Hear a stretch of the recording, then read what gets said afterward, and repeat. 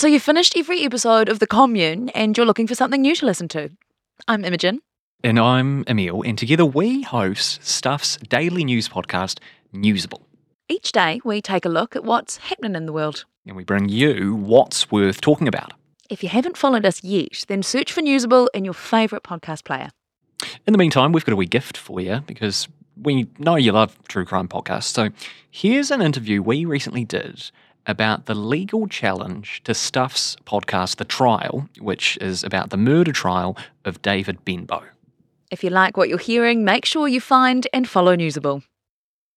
Emil, we work as part of the wider Stuff audio team, don't we? We certainly do, yes. But we're not the only podcast that Stuff has in its stable. We're not, no. We have friends. We have friends like The Podium and The Long Read and The Commune and Generally Famous. Yeah, and, you can stop there. Human That's okay. Race. We don't really need to list every single one of them off. And in fact, you've managed to miss out the one I want to talk about, which is The Trial, which was released earlier this year. It was a podcast about an unfolding murder trial happening down south. And each episode only ever had stuff that was said in court during this trial. But then something interesting happened, didn't it? Yeah. Halfway through the series, a verdict came back, and it was a hung jury. And then Stuff was ordered by a judge to stop releasing the episodes. And actually, we might have to take the whole podcast off the air until some date in the future. And you, Emil Donovan, then wanted to know why. Yeah, I did. I was keen to have a chat to someone about this because I think it's a really interesting case of how different storytelling techniques and mediums are viewed by the law. So I walked about 20 metres away from where I sit to the legal team and I said, hello, would you like to come and yarn to me about the trial? And they said, yeah, okay, let's do it. So, kia ora, this is Newsable. I'm Imogen. And I'm Emil, and this is what's worth talking about. Please state your name and occupation for the record. I'm Genevieve O'Halloran and I'm the General Counsel at Stuff. So you're Stuff's media lawyer? I'm Stuff's head of legal, essentially. So media law is a big part of what I do, but it's not the only thing that I do. We are here to talk about a podcast series that Stuff produced called The Trial. Yes. Can you please explain what The Trial is about in broad, brief terms? The Trial, the podcast, is about the trial of David Benbow, who was charged with murder following the disappearance of his friend Michael McGrath. McGrath had been in a relationship with Benbow's former wife before he disappeared. There are lots of true crime podcasts. It is a thing at the moment. It is having a moment in the sun. But this podcast is a bit different. Can you please explain why? In a very kind of simple sense, it's court reporting, right? It's court reporting as it's always occurred, whether it's been in newspapers or on TV. As a trial is unfolding, it's reporting what was happening in court that day. I guess it's different from other podcasts, and the other podcasts tend to go over a murder case or a trial after it's all been resolved and steps the listener through, whereas in this case, the podcast was being delivered as the trial was unfolding, so prior to the verdict. Almost in real time. Yeah, not in real time, but like in while something is actually going on. Yeah. We don't know how it ends. Well, I mean, of course, Emil, as you know, we would never report in real time from a courtroom because there are restrictions. This is me getting a slap on the wrist right now.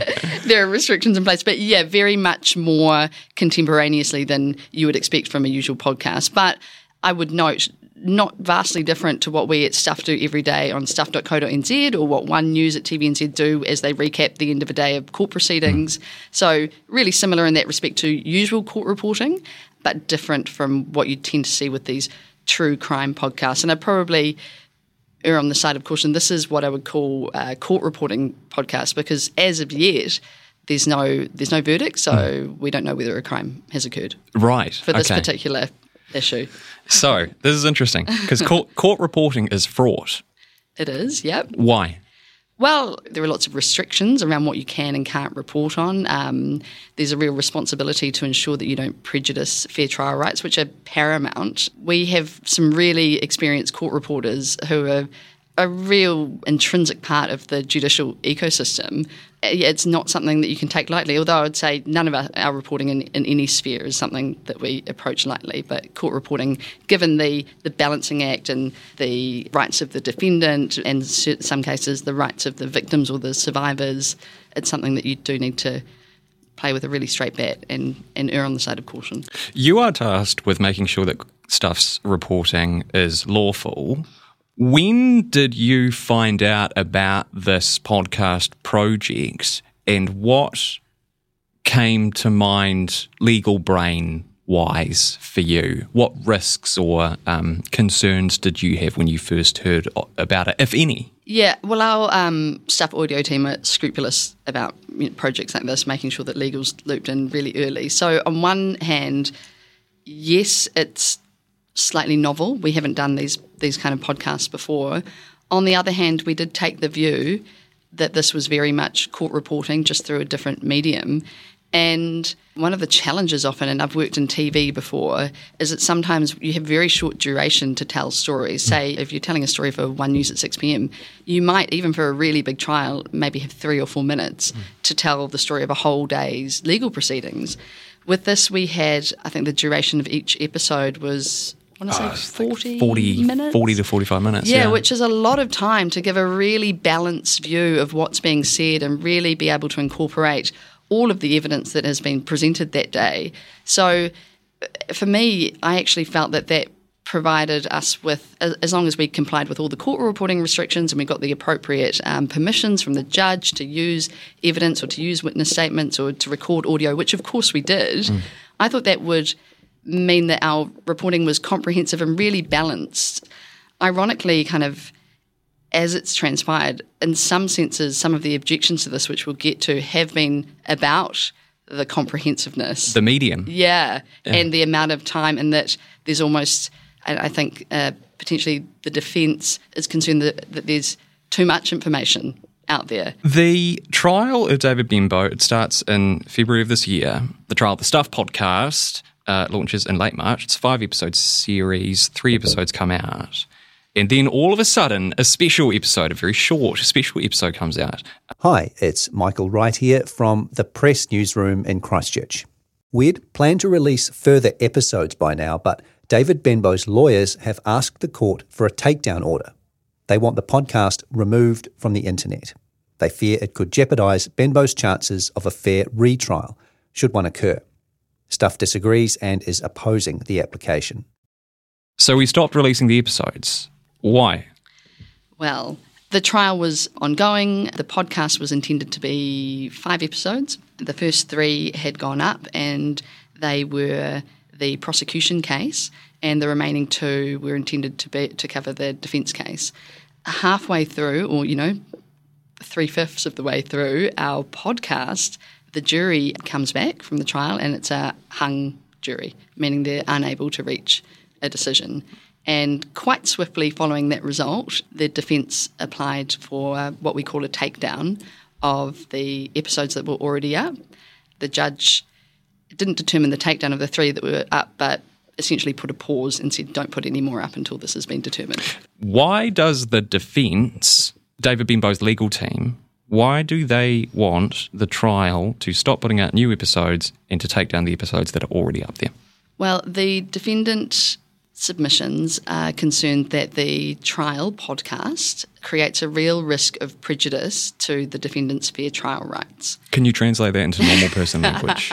So essentially that the information contained in our podcast will have a real impact on the ability of the defendant, of Benbow, in a future trial to get a fair trial from the jury. Essentially that the information would affect the way that the jury consider the evidence presented at the next fresh trial. Right, so say it's like a year before the next trial. It's not, we'll get to that, but say it's like a year before the next trial, and say the trial podcast goes gangbusters and loads of people hear it, and somebody hears it who then gets called to be on the jury in the next trial. Maybe they have a preconceived notion of what they think happened that is affected by the trial podcast? Is that pretty much it?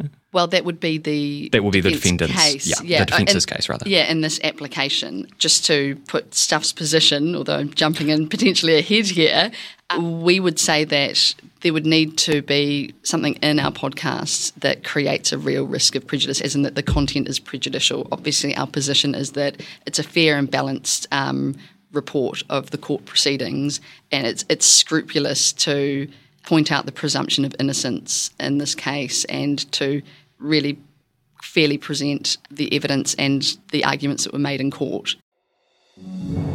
If you don't have time to read the in-depth stories, or you just prefer to listen instead, The Long Read from Stuff is the podcast for you. Each week we showcase one of our excellent pieces of journalism, telling important or entertaining stories from the world of crime, sport, history, culture and more. You also get to hear from the journalists themselves about how they uncovered the story and how it came to life. So for your weekly dose of long-form journalism, beautifully read, subscribe to The Long Read from Stuff wherever you get your podcasts. I guess a key question here is, the defence, David Benbow's legal team, have asked for this to happen with regard to the Stuff podcast, the trial. What about other reporting on this case? Have they asked for that to be taken down as well? Not that I'm aware of. Obviously, Stuff has covered this trial and other, on stuff.co.nz, for example, and we haven't received takedown applications for that coverage, just for this podcast. Okay. Why is that? I can only go by the submissions that have been made. I think, as I referred to earlier, there's a concern about the extent of the information that's covered. 45 minutes, 3 episodes, potentially 5 episodes. Yeah. There's a concern about the volume of the information. I don't know what the trial strategy is for the next trial, but I'm guessing there could be concerns that what was presented in this trial might not be what's presented in the next one. The defence has raised a concern about the accuracy of the content in the podcast. The Crown hasn't made any comment on that, so we can't assume that the Crown has a concern about the accuracy, and certainly Stuff's reporting is accurate as far as we're concerned. We were scrupulous about it. We've got a great team on it. We take court reporting really seriously. We're really good at it. Yeah, it's definitely not something, the accuracy of our reporting around court is something we take really seriously. The sense that I kind of get is that the objections to this are because it's a long podcast series, and it's probably not right to say it's too interesting. But do you know what I mean? That it goes into it in such detail and in quite a compelling way that someone listening to it might think of it as like a TV show or like an NPR-style true crime podcast serial, and it might fire the cylinders in their brain that are like, oh, what about this? Everybody's got an amateur detective living inside them, that kind of thing. Well, yeah, I guess like the Netflix yeah. series have a lot to answer for. I think it's more, my read on it is it's a novel medium, right, for court reporting. So anything that's a little bit new is going to, and even though I was confident it was court reporting, it was novel for me and for my legal colleagues at Stuff as well. So we had to think about it. So we had to chew through these issues.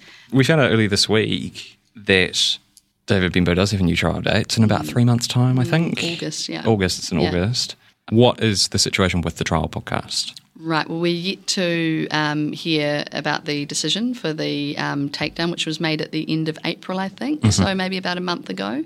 At the time that the application was made and our submissions were made, there was no new trial date set down. Now there is, so we're yet to see whether that new information will impact the decision. There is a very famous podcast, one of the most listened to true crime podcasts, and it is called The Teacher's Pet. Yes.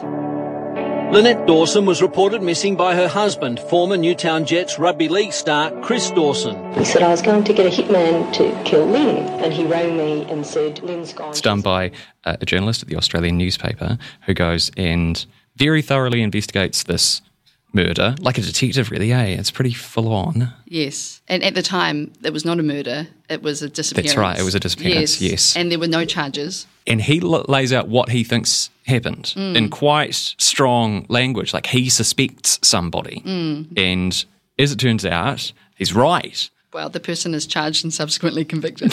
So, I guess.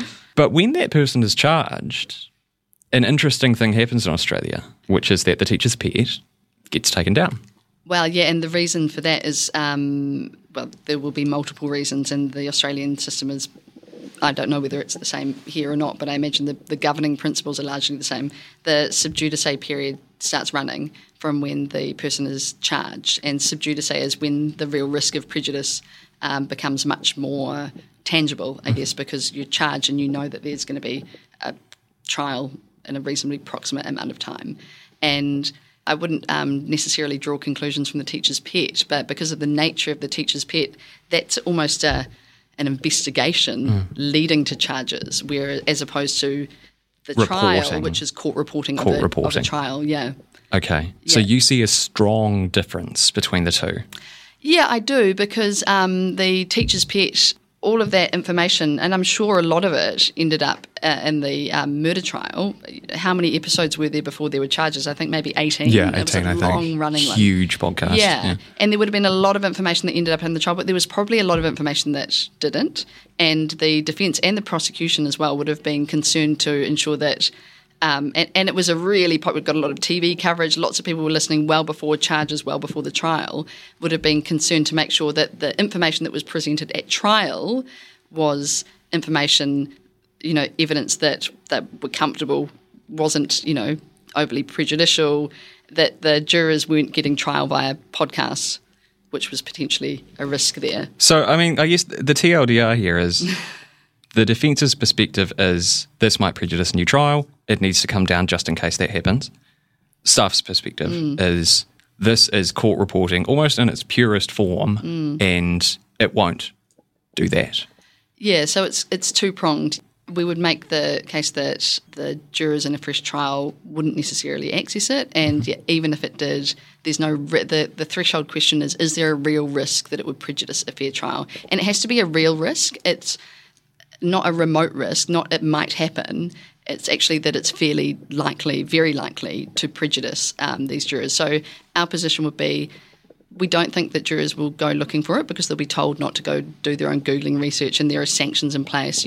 There's the oath, there's the instructions, there's the fine, there's all sorts to drive that behaviour. And even if they did, it's fair, it's balanced, it's just accurate, if comprehensive, court reporting. So there's not a real risk that it would prejudice any future trial. Do you have a steer on what's going to happen? Couldn't possibly comment. Could you not? No.